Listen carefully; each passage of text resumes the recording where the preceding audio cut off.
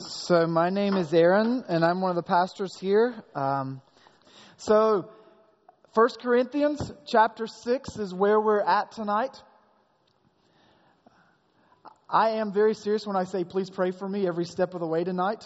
I love Corinthians, but I'm usually not in it so deeply that I'm ready to give a message from any passage off the top of my head. So this is about an hour preparation, but the passage is just so enlightening itself that I'm just hopeful that the Spirit of God is going to speak. We have some mic runners, so if you have a question, if you have a comment, you may have to interrupt me, so just wave your hand, let me know, let them know, and I would love for you to ask easy questions.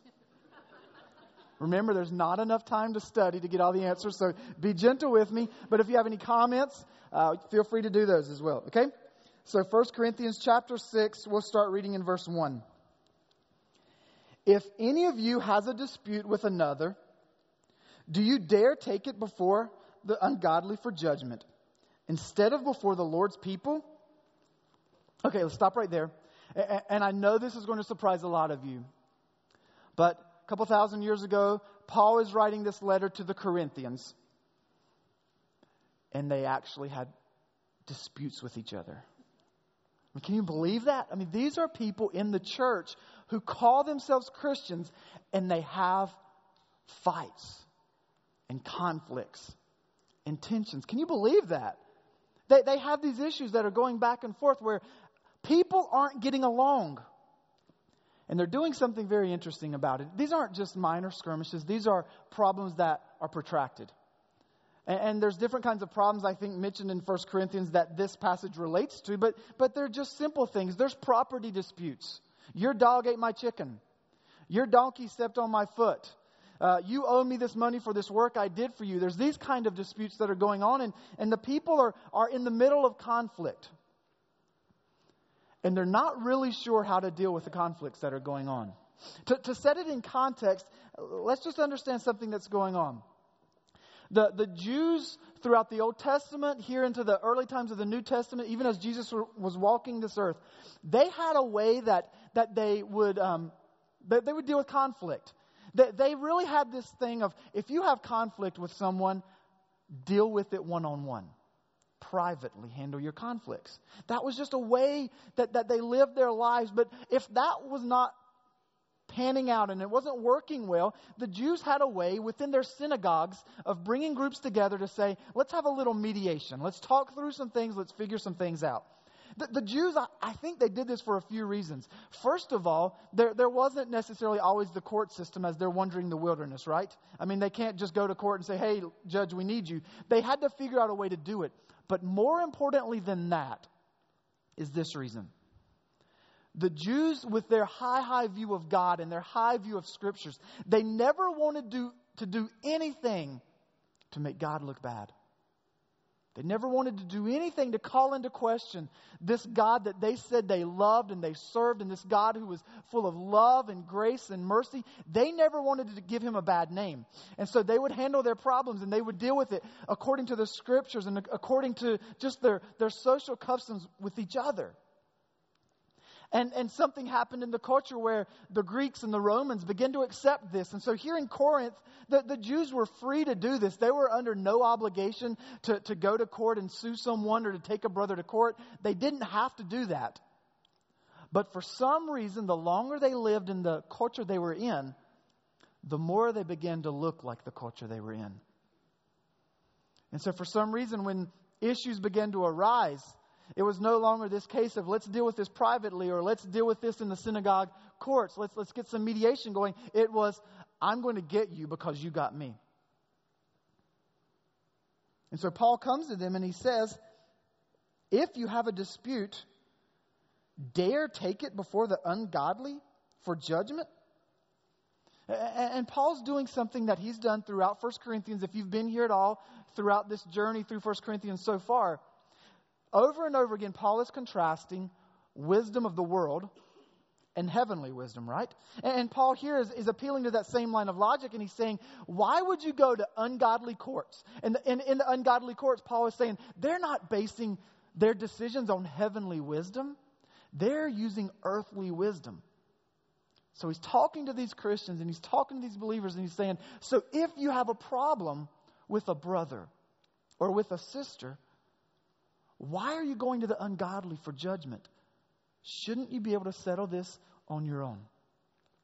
A few years back, I was in Chicago, and I think I told you guys the last time I was here that many, many years ago, my first memory of church is a fight breaking out in our church, and the church split. And we went with a group that left. That's my first memory of really being in big church. Well, a few years ago when we were in Chicago, I was a part of a smaller church, a new church plant, and we were renting from an older established church that had this big building, but very, very, very few people. But we were stuck over in a corner while they had this huge, beautiful sanctuary with 20 or 30 people. Well, the church had used to be about 200, but they fought and some people left, and then they fought and some people left, and then they fought and some people left. So now there are about 20 people. And on this one particular Sunday, we're minding our own business, doing our own little thing in our corner, when all of a sudden police cars just start swarming the building. And we're thinking, what in the world is going on? And these nice church folks across the way, a fist fight broke out in the middle of a business meeting. And they couldn't break up the sides, so they ended up having to call the police to come in and settle the matter. And we were sitting there watching all this unfold thinking, is this like an episode of Cops? I mean, it was just Cops and Springer mixed together. It's just the most random. Like, these two things don't go together. They shouldn't go together. But the sad truth is, very often they do go together. Very often we as Christians, not just us in this room, but we as Christians, maybe specifically in America, we've forgot how to navigate through difficult times. We've tried to handle things on our own or in a different way. And so Paul is facing a very similar circumstance here, talking to the Corinthian church. And he says in verse 1 that, and he follows it in verse 2 with this. He basically says, shouldn't you bring your disputes before the saints? Verse 2, do you not know that the saints will judge the world? And if you were to judge the world, are you not competent to judge trivial cases? So let's just look at a couple scriptures. Turn in your Bibles to Revelation, the very end of your Bible, Revelation chapter 2. Paul says this very interesting phrase, do you not know that the Lord's people will judge the world? What does he mean by that? Do you not know that the Lord's people will judge the world? So first of all, in Revelation chapter 2, verse 26 is where we'll start. This is in a little part that is being written to the church at Thyatira. Verse 26, to him who overcomes and who is victorious and does my will to the end, I will give authority over the nations, that one will rule them with an iron scepter and will dash them into pieces like pottery, just as I have received authority from my Father. Look at chapter 3, verse 21. To him who overcomes, I will give the right to sit with me on my throne, just as I overcame and sat down with my Father on his throne. He who has an ear, let him hear what the Spirit says to the churches. So, what Paul is saying and what John is saying is there comes a time when Jesus Christ comes back to set up his rule and authority. And in the millennial kingdom that Jesus is the ruler and he is reigning. And in that time, those who are followers of him, we are co-regents with him. We have rule, we have authority that is given to us by him to rule over and to even judge the world. And so Paul is reminding the Corinthian church, you have this responsibility coming at the end. Do you not know that? Don't you remember that? Jesus has hinted towards it, mentioned it. It's been taught in other places. And Paul says, don't you remember that? You're going to be responsible to judge the world. Big, huge level. Are you not competent to judge trivial cases? One more example. Back to 1 Corinthians chapter 6, verse 3. This one's even stranger for me, to be honest. Do you not know that we will judge angels? How much more the things of this life? Now, if you had questions about the first one, judging the world, I have questions about the second one, judging angels, because I'm like, what in the world does that mean? And here's, in my brief 10 minutes of studying, my answer is, I don't know. And the reason I don't know is because this is the only place in Scripture that that's mentioned. It talks about Jesus judging the angels and him having that. And so I guess by implication, because we're ruling and reigning with him, there's a little bit of that. It talks about, obviously, there's judgment of fallen angels in the end times, and that they with Satan will be cast into the lake of fire. So there's some those things mentioned of the judging of angels, but specifically of us as believers judging angels, the Bible doesn't say much outside of this verse about that. So I can't really explain what that means. I just have to tell you, that's pretty big. Like, that's pretty heavy. That's a great responsibility. And what Paul says is, 2 times, do you not know that we're going to judge the world? And do you not know that one day we will judge the angels? And so if we're going to judge the world at a later date, if we're going to judge the angels at a later date, shouldn't we be able to judge our own lives? And here's part of what he's saying. You have the possibility and the potential right now in you to have the same judgment that you're going to have at that later date. Because you have the Word of God and you have the Holy Spirit living inside of you. So there's no excuse to say, well, we have the Word of God. And we have the Holy Spirit inside of us, teaching us and leading us. So we should be able to make judgment in the trivial things, the things of this world, the decisions we have every day, the commonplace things. So Paul is not saying this to say this is unachievable. Your whole entire life is question after question that there's no way you could ever figure it out. He's saying, no, you have the information. You have the wisdom you need. Heavenly wisdom, not earthly wisdom, to navigate life. Yet somehow, so many of us can trace back our paths and say, wow, I blew it there. Wow, I blew it there. Wow, if I would have only made this decision. And we live in the midst of a society of other Christians that we're putting pieces together. And part of my argument is because we're not living in God's wisdom corporately together. And we're not dealing with conflict quickly, individually, personally, as God would have us to do. Look at this next verse. Verse 4. Therefore, if you have disputes about such matters, appoint as judges even men of little account in the church. I say this to shame you. Is it possible that there is nobody among you wise enough to judge a dispute between believers? But instead, one brother goes to law against another, and this in front of unbelievers. Now, can I just tell you, I have a little bit of recent experience of a believer trying to sue other believers. I've been in the middle of that a little bit. I've been on the side of that, I guess.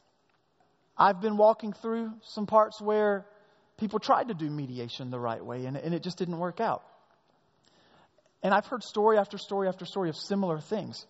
And what Paul is getting at here, and he says it pretty boldly, he says to the Corinthians, I say this to shame you. Isn't there somebody in your midst? Isn't there a friend? Isn't there somebody in your midst, Corinthians, that could come and help you make a decision through this?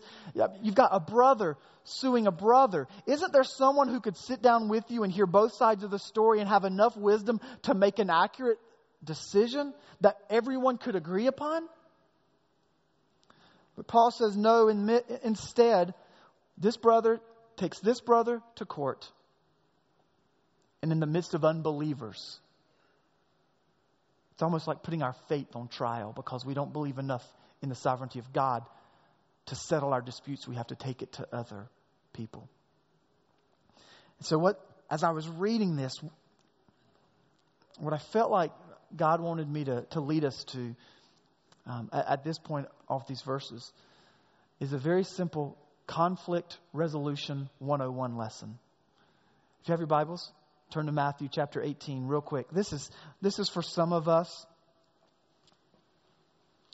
something we've heard many times. We've seen it lived out. But for some of us, this sounds strange.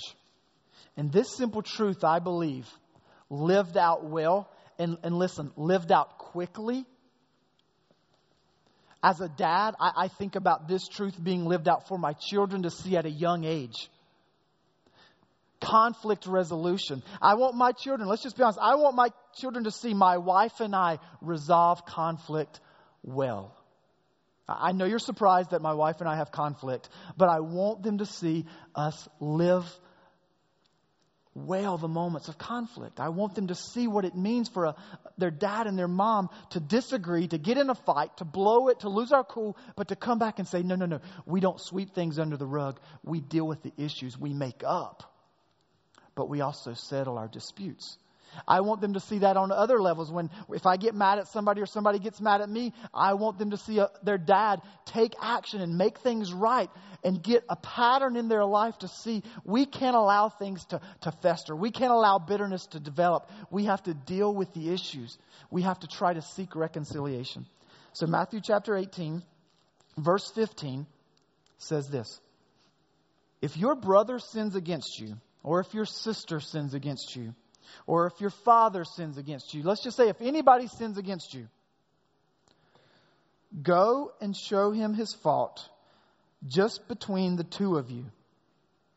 And if he listens to you, you have won your brother over. First principle of conflict resolution is this: one-on-one. If somebody sins against you, if somebody does something and they offend you and you're mad and you're upset and you're hurt, the first thing that you're told to do is not go call up a prayer partner and say, guess what they did to me? It's not to call up your buddy and say, man, I'm so mad right now, I'm getting ready to take somebody out. If somebody offends you, if somebody hurts you, you go and you try to make it right one-on-one quickly. Don't allow bitterness to develop. You go to that person and you try to explain it. Try to explain that they hurt you or what they did offended you or whatever. You try to make it right. And if he listens to you, you've won your brother over. Verse 16. But if he will not listen, take one or two others along, so that every matter may be established by the testimony of 2 or 3 witnesses. So the second principle is very simply this. If the one-on-one doesn't work, do a 2 or 3-on-1. Where you have a couple of witnesses that you just take with you and you say, I've shared my side of the story with this person. I want you to have the opportunity to share your side of the story, but can we please resolve this before it goes any farther? Don't let it get out of hand. Don't let a vicious cycle of hurt and betrayal and confusion roll. Just deal with the issue now. Just deal with it.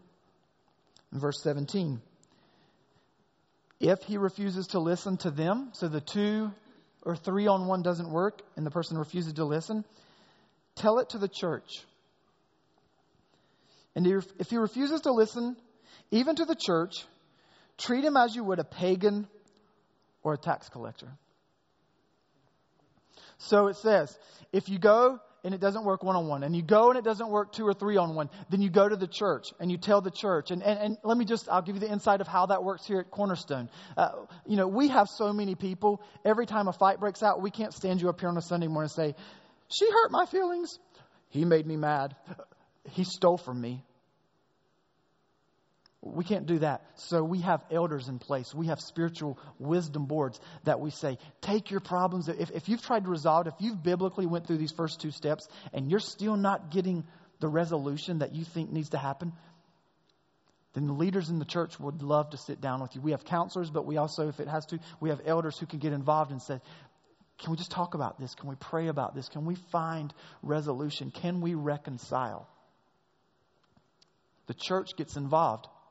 And then, no, this is Jesus saying this. Jesus says, and if that doesn't work, treat that person like a pagan or a tax collector. So here's the principle that Jesus tells us. We are to seek reconciliation anytime something happens, anytime we're wronged or we wrong somebody, we are to seek reconciliation. But we're only responsible for our own actions, right? We can't make somebody else reconcile. We can't make them forgive or whatever, or say, I'm sorry. We are responsible for our own actions. And we are to do everything in our power to seek reconciliation. And the response is up to that other person. And so Jesus says, you deal with things like this. And if you're hurt or if you've hurt someone, don't allow those things to linger. Deal with the issues. Make them right. And maybe you're a person, you said, but you don't know how much that person has hurt me. And I forgave them one time, but guess what? They did it again. And then I said, okay, I'll give you a second chance. And I gave them a second chance, and guess what? They hurt me again. And Jesus, isn't there a point where I just can't be a doormat? I just can't let them walk over me. What do? I can't forgive them every time, right? There's two different dimensions to that question I want to answer. Let me deal with the first one here. If you're still in Matthew chapter 18, look in verse 21. Because Peter has a very similar question to Jesus. Then Peter came to Jesus and asked, Lord, how many times shall I forgive my brother when he sins against me? Up to 7 times? Peter's being really generous. I mean, he's trying to go out there on a limb. He's saying, you blow it once, I'll forgive you. 2 times? Okay. 3 times, I'm being really gracious. But Peter says, even more than that, 4, 5, 6, 7. He's like, Jesus, I'm being gracious. Jesus answers. And let me read this whole parable he gives. I tell you, not 7 times, but 77 times. He's saying this almost unending kind of number. Therefore, the kingdom of heaven is like a king who wanted to settle accounts with his servants. As he began the settlement, a man who owed him 10,000 talents was brought to him. I mean, it's millions of dollars. It's a huge number. This man owes tons and tons of money. Verse 25, since the man was not able to pay, the master ordered that he and his wife and his children and all that he had be sold to repay the debt. The servant fell on his knees before him. Be patient with me, he begged, and I will pay back everything. The servant's master took pity on him, canceled the debt, and let him go. This man owed a debt he could not repay. He owed so much more than he could ever repay. And he fell down in mercy, begging, please forgive me. And the master said, you know what? You don't even have to pay me back. I forgive you. It's canceled. Don't worry about it. Verse 28. But when that servant went out, the one who had just been shown mercy, he found one of his fellow servants who owed him 100 denarii, just pocket change, nothing at all hardly. He grabbed him and began to choke him. Pay back what you owe me. He's angry. His fellow servant fell to his knees and begged him, be patient with me and I will pay you back. But he refused. Instead, he went off and had the man thrown into prison until he could pay the debt. When the other servants saw what had happened, they were greatly distressed and went and told their master everything that had happened. Then the master called the servant in. You wicked servant, he said, I canceled all of your debts because you begged me to. Shouldn't you have had mercy on your fellow servant just as I had on you? In anger, his master turned him over to the jailers to be tortured until he should pay back all he owed. This is how my heavenly Father will treat each of you unless you forgive your brother from your heart. I think what Peter's asking is a valid question, because I feel like a lot of us struggle with that sometimes too. Don't hear me say this. Don't hear me say, be a doormat and let other people walk all over you. Don't let people take advantage of you in ways that really bring harm to you or others around you. But here's what I am saying. The Bible is very, very clear that forgiveness is not really an option. And Peter says, I'm being gracious. I'll forgive 7 times. Isn't that good enough? And Jesus said, no. 70 times 7, over and over and over and over and over and over and over again. You're to show forgiveness. And this is what's at the heart of it. If we have trouble forgiving other people, that reveals we don't really understand what it means to be forgiven by God. Because what Jesus is saying here is if you understand forgiveness, you understand this. You're not forgiven because you're a good person. You're not forgiven because you've done something. You're not forgiven just because you knelt down and said, I'm sorry, Jesus. You're forgiven because Jesus died on a cross for your sins and you didn't deserve it and I didn't deserve it. Out of His grace, out of His love, He died for us. And so when I say, please forgive me, it's not because I deserve to be forgiven. It's because He bought my forgiveness. And so if I don't deserve it ever, how can I say to somebody else, I can't forgive you anymore. You've reached your limit of forgiveness cards. And so Jesus says you keep extending it. Question or comment? Yeah. Well, there we go. Okay. She had a question, but she's shy, so her question was what if somebody, you go to them for forgiveness and do all the steps and stuff, but what if they don't even care for forgiveness? What if they don't even want to do that? Do Absolutely. You do the steps where you just treat them like a tax collector? Sure. Then? Great question. So like I said earlier, we are responsible to seek reconciliation. We're responsible to go to that person and within our responsibility and what we have the power to do, to go to say, I really want to make this relationship right. And if I did something wrong, please let me know and I'll apologize and I'll try to make it right. And if they did, say the same thing. But we're not responsible. We can't make them be sorry. We can't make them ask for forgiveness. So we have to do what God calls us to do in our responsibility. And then leave the results up to them and just pray and trust that God will work in their heart in a similar way. We do the whole thing in prayer and we try to be biblical, but we just say, God, I'm going to be faithful in trying to be right in my standing with this other person and with you, God. But the other person's heart, it's not your responsibility. You can't change that. Another question or comment? Okay, got a few of them. So does that mean when we forgive, which is an issue of our heart, Sure. that we don't hold anything against them? Sure. But surely we don't keep going back to be abused. Absolutely. Yeah, that's what I was going to say. The second part of it is, I'll get to that in just a minute. I don't think anywhere. I'll be honest. I think when I was taught some of these things growing up, I almost received a message that said, be a doormat and let people walk over you and abuse you and take advantage of you. And I'll just be honest, we're going to look at a scripture in just a minute. I'm not so sure that's fully what Jesus is saying. I think there's another way Jesus is even teaching this, and we'll get there in just a minute. Yeah. On verse 17, where it says, you've gone through the path of resolution and still nothing resolved. So treat that person as a pagan or a tax collector. Not to be too legalistic, but in spirit, what does that mean? Sure. Because obviously you're still supposed to forgive them, not bear any grudges, but what does that passage telling us? That's a good question.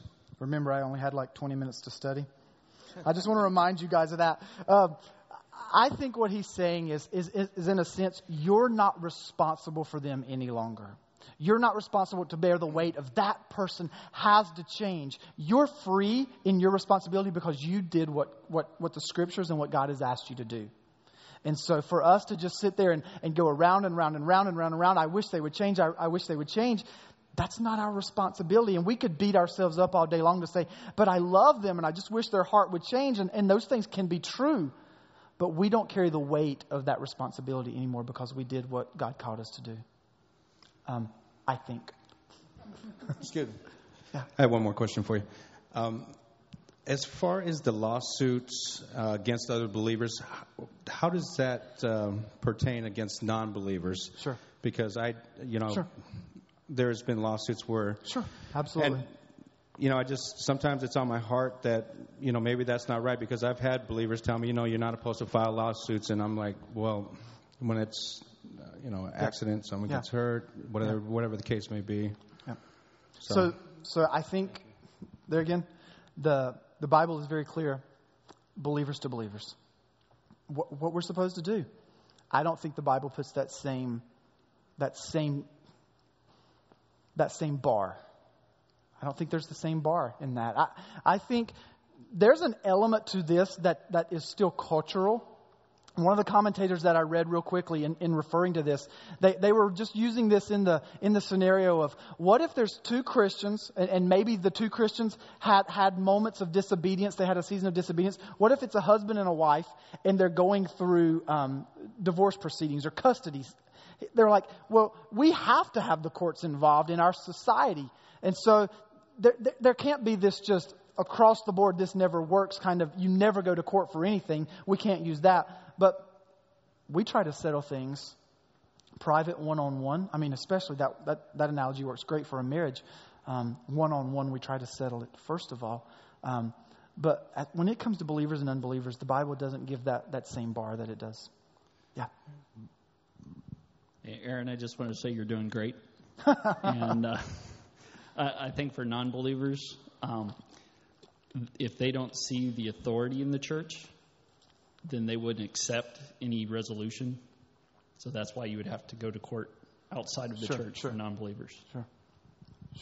You know, even in our society, I think mediation is still there. It's probably not as common as it used to be years ago, but that's still a practice that some people are involved in. But yeah. Aaron, is it possible that verse 6 or chapter 6 is related to what came before? Absolutely. Okay. Yeah. Now, this is a letter. Paul was once in Corinth, and he taught these people the word. And so far, what I'm reading is that he has heard some things about them, and he is in their face about the way they're behaving. Yeah. And there has to be a reason for that, which we don't know yet from here, okay? Yeah. But I think that, you know, after the business about the gentleman in chapter 5, I think he's going on to tell them that they don't have a lick of sense, nor are they in the Word. And it, you know, all you say is true about, you know, judging others and this, and there's a lot in here that sounds like 2 John, you know, with the agnostic teachers. Mm-hmm. So something has happened in this church. Absolutely, yes. And it could be that it's just because it's Corinth. Yeah. Yes. So and you know, they had the word, but because of where they are and whatever else other forces are on them, they've fallen away pretty seriously. Right. And I think he's just chewing them out. He is absolutely doing that. I 100% agree with you. And your first question, you know, I don't know how much we say this around here.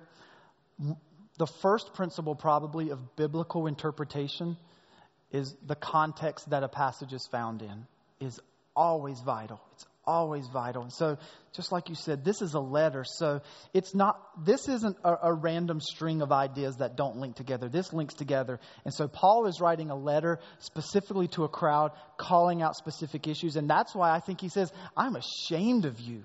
I'm ashamed of the way you're behaving because you know the truth. You have at least parts of the Word of God in your hand, part of the Gospel and Old Testament you have in your hand, and you're acting like you've never heard it. So I absolutely agree with you that there's some things that Paul's calling out. You know, in the start of chapter 5, he says, it's reported that there's sexual immorality among you, and even the heathens don't do this. It's a man has his father's wife. And so some of the commentators are saying that part of the lawsuits, maybe Paul is even calling out, have to do with marital strife. Because back in those days, they didn't marry for the same reasons we marry. You know, a lot of times we marry attraction and those kind of things. We fall in love, all that ooey gooey stuff. They wouldn't marry like for money reasons, financial concerns. They had dowries and things like that, and they would get engaged for profit and those kind of things. And so then when the marriage went sideways or it was annulled before it ever really got off the ground, they would have all these lawsuits trying to settle issues like this man with his father's wife. And so there's a lot of those kind of concerns that Paul is calling them on the carpet and saying, this should not be. Stop it. He's a lot more bold than I am tonight in here. He's calling them out. And as they're reading this, probably specific instances are popping in their minds and they're like, uh-oh. And their cheeks are getting red because they know he's talking to them. Okay, verse 7, back to 1 Corinthians 6. If you're in Matthew, you can hold your place there. We have one more passage we'll go to in Matthew in a few minutes. But back to 1 Corinthians 6. Verse 7 says this. The very fact that you have lawsuits among you means you have been completely defeated already. Isn't that interesting? Why not rather be wronged? Why not rather be cheated? So if you remember just a couple weeks ago, I was talking about 1 Corinthians and saying that in Corinth you had the Olympic Games and you had the Isthmian Games. So competition was a part of life. So competing was a high value to the Corinthians. So here again, Paul's talking their language and he says this. The very fact that you even have a lawsuit going on. So there's a lawsuit going on and both of you are trying to win. You're trying to win the suit. You're trying to win money. You're trying to win property or privilege. You're trying to win. But Paul says the very fact that you even have a lawsuit going on means you lose already. You're already defeated. You've already lost the battle. You've already lost the fight. Before you've even started fighting, you've lost because you're going about it the wrong way. You're not trying to settle your issues among each other. You're going to court, and that means you lost. So he's got their attention. You've already lost.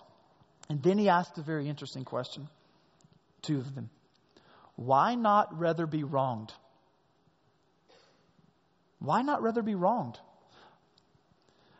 We just take it for granted that a value in society is fight for your right. Don't let anybody trample you. Don't let anybody walk over you. Me first. We just take that as a value. That's not a biblical value. That's not a Christ-like value. Paul says you're fighting for your way. You're fighting for your own rights. But why not rather be wronged?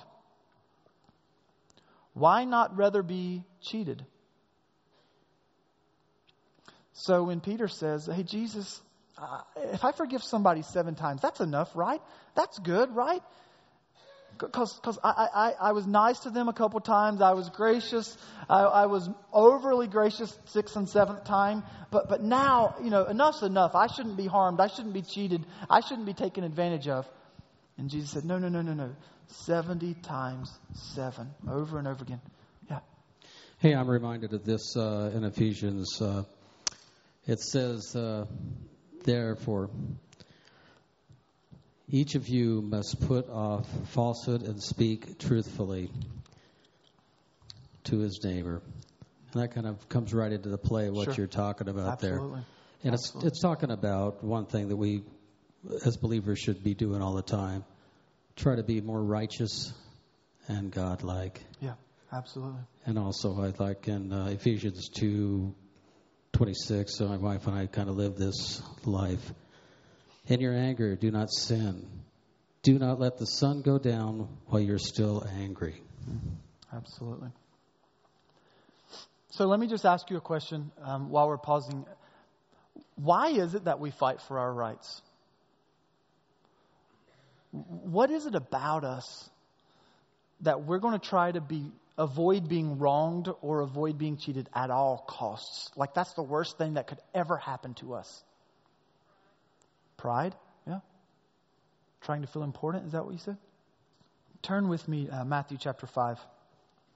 At the heart of it, you guys have said it is pride. There is a control issue, right?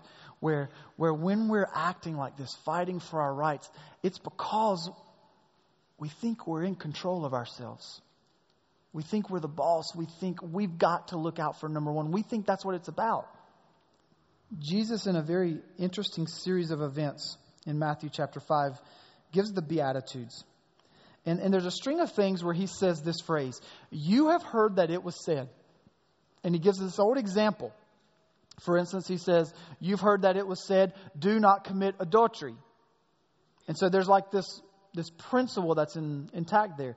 But then he almost takes it to a new level. He says, you've heard it said, don't commit adultery. But I say to you, if you even look lustfully at a woman, you've committed adultery in your heart.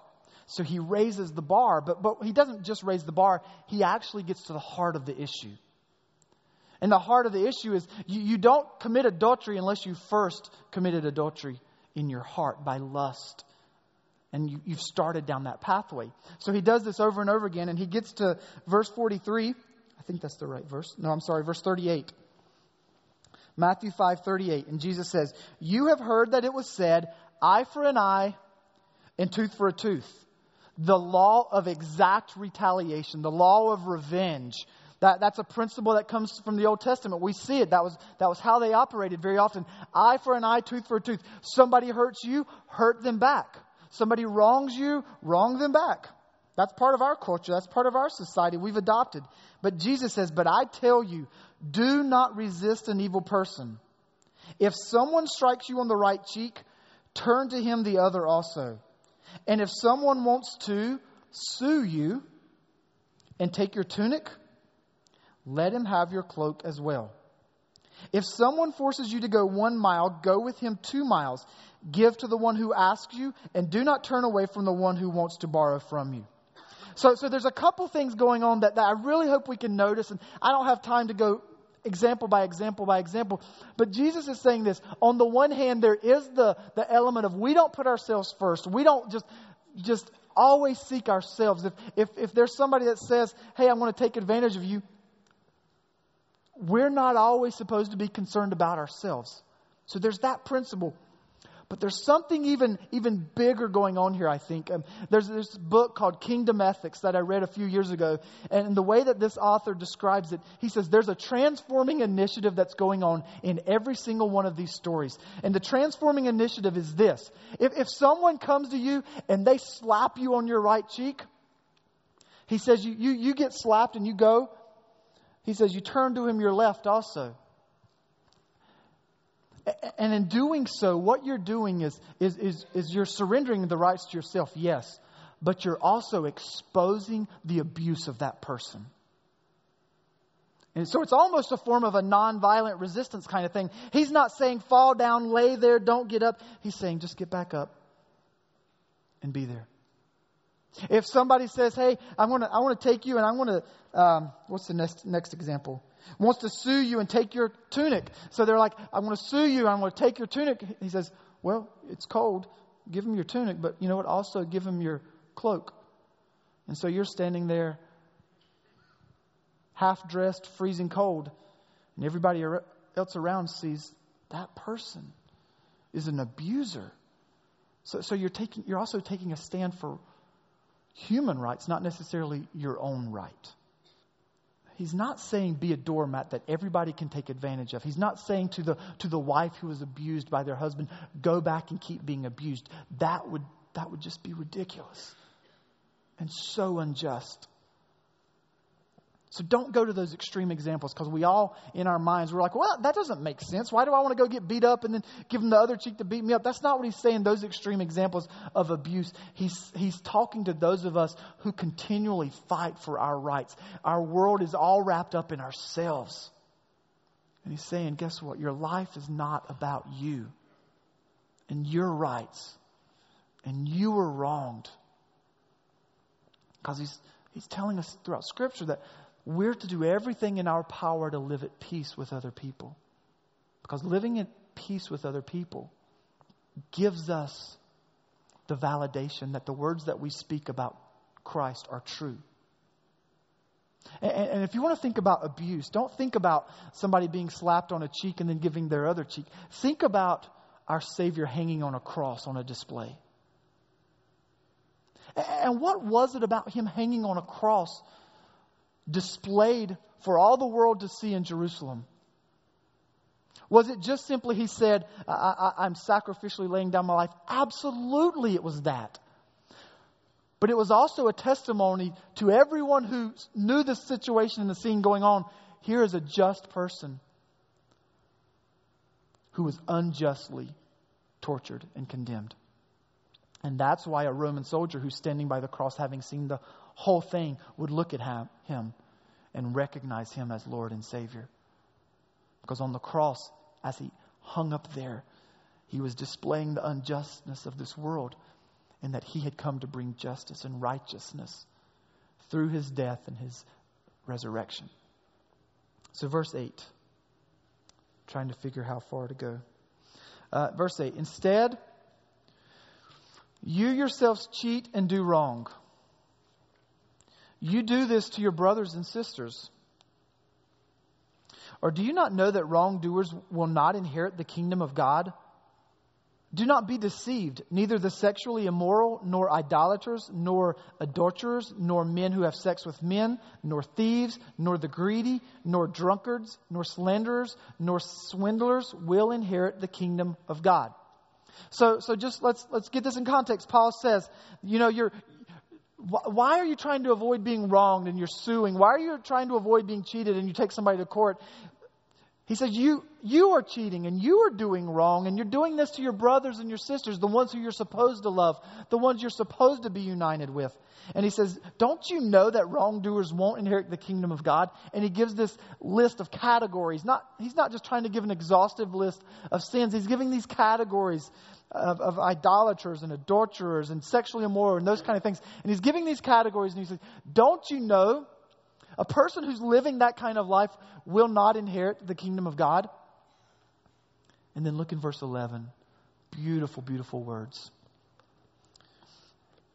And that is what some of you were. That's what some of you were. And so here's what Paul is doing. He's reminding the Corinthians, he's reminding his audience, that's not who you are anymore. So stop living that way. You've been delivered. You've been changed. You've been set free. You've got a past. And maybe some of you in here would say, I've got a past. And I'm not proud of it. I've got a story. And some of those names, they apply to me. But such were some of you. Such were some of us. But not anymore. And so we're not to live like that anymore. And Paul says, but you were washed. You were sanctified, and you were justified in the name of the Lord Jesus Christ and by the Spirit of our God. So Paul says that you used to have this way of living. You used to have this way of thinking. You used to have this identity, but not anymore. Something changed. Aren't you glad something changed in your life?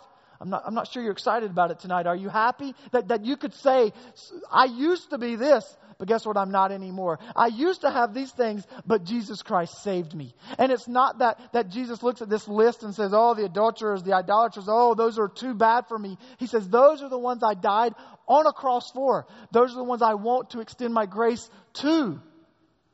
And those are the ones that I want to wash and sanctify and justify. And He wants to wash us, and that's a word that talks about new life. John 10:10, where the Bible says, I have come that you might have life and have it abundantly. In John, Jesus also says, I am the way, the truth, and the life. That He wants to give us this new life, and He washes us. And through faith and believing in Him, He forgives our sins and He cleanses us. We're washed. It says also we're sanctified. This talks about a new way of acting. That if anyone is in Christ, Paul writes in 2 Corinthians, if anyone is in Christ, they are a new creation. Old things have passed away. All things have become new. So if you are in Christ, and Paul is saying to the Corinthians, you are in Christ, so act like it. Act like it. Obey the words. Pray and ask the Holy Spirit to empower you to live what you know you're supposed to do. So do it. Be sanctified. Act like the new creation that you are, not in your own strength, but by allowing the Holy Spirit to live in you and through you. And he says, and some of you were justified. And what that means is our standing before God is not who we are. It's not based off of who we are. It's based off of who Jesus Christ is. And so when I stand up now, I don't stand up here as just Aaron, a person who tried to do really good and then God loved him. I stand up here as a man who God loves so much, He sent Jesus to die on a cross for my sins, for every shortcoming I will ever give. And I stand up here with an identity to say, I am a son of God through Jesus Christ. And I am accepted, not because I've done something to be accepted, but because Christ has done something and He has accepted me. And so Paul reminds them of their identity to say, you were washed, you were sanctified, you were justified. So now live like it and act like it and stand like it. And stop giving into the ways of the world. Stop falling prey to those traps that they had and the way that they're living. But through the Bible and the wisdom the Holy Spirit gives us in the Word, line our lives up to God's ways. not to what everybody else is doing around us. So my encouragement to you is to do the same. So that means if you have conflict, if there's a relationship in your life that's even after Sunday and Lynn's powerful message about getting the skeletons out of the closet, if you've not done that, what are you waiting on? What are you waiting on if you've not done that? Because if you say you have received the forgiveness of your sins from God, who are we to then hold somebody else responsible? If we've been forgiven, we should freely forgive. And if there's something tonight that as we've been talking about lining our lives up to Scripture and just the Holy Spirit of God has been pinpointing this area of your life, what's the delay? Tonight is the night to obey. Tonight's the time to just surrender and say, God, have your way in my life. So let me just pray for you real quick.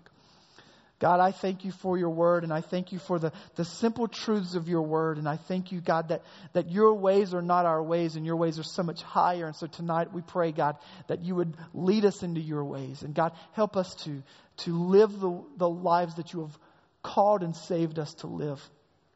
Help us to act and to live out the truths of your Scripture just as you empower us to live. And help us to see ourselves justified, not because of our activity or our effort, but because of our faith in who you are. So tonight I just pray that you would just help us to fall more in love with Christ and understand on a deeper level the love that you have shown us, God. And Holy Spirit, fill us to live and to be who you have called us to be. It's in Jesus' name we pray. Amen. You guys have a great night. Thank you.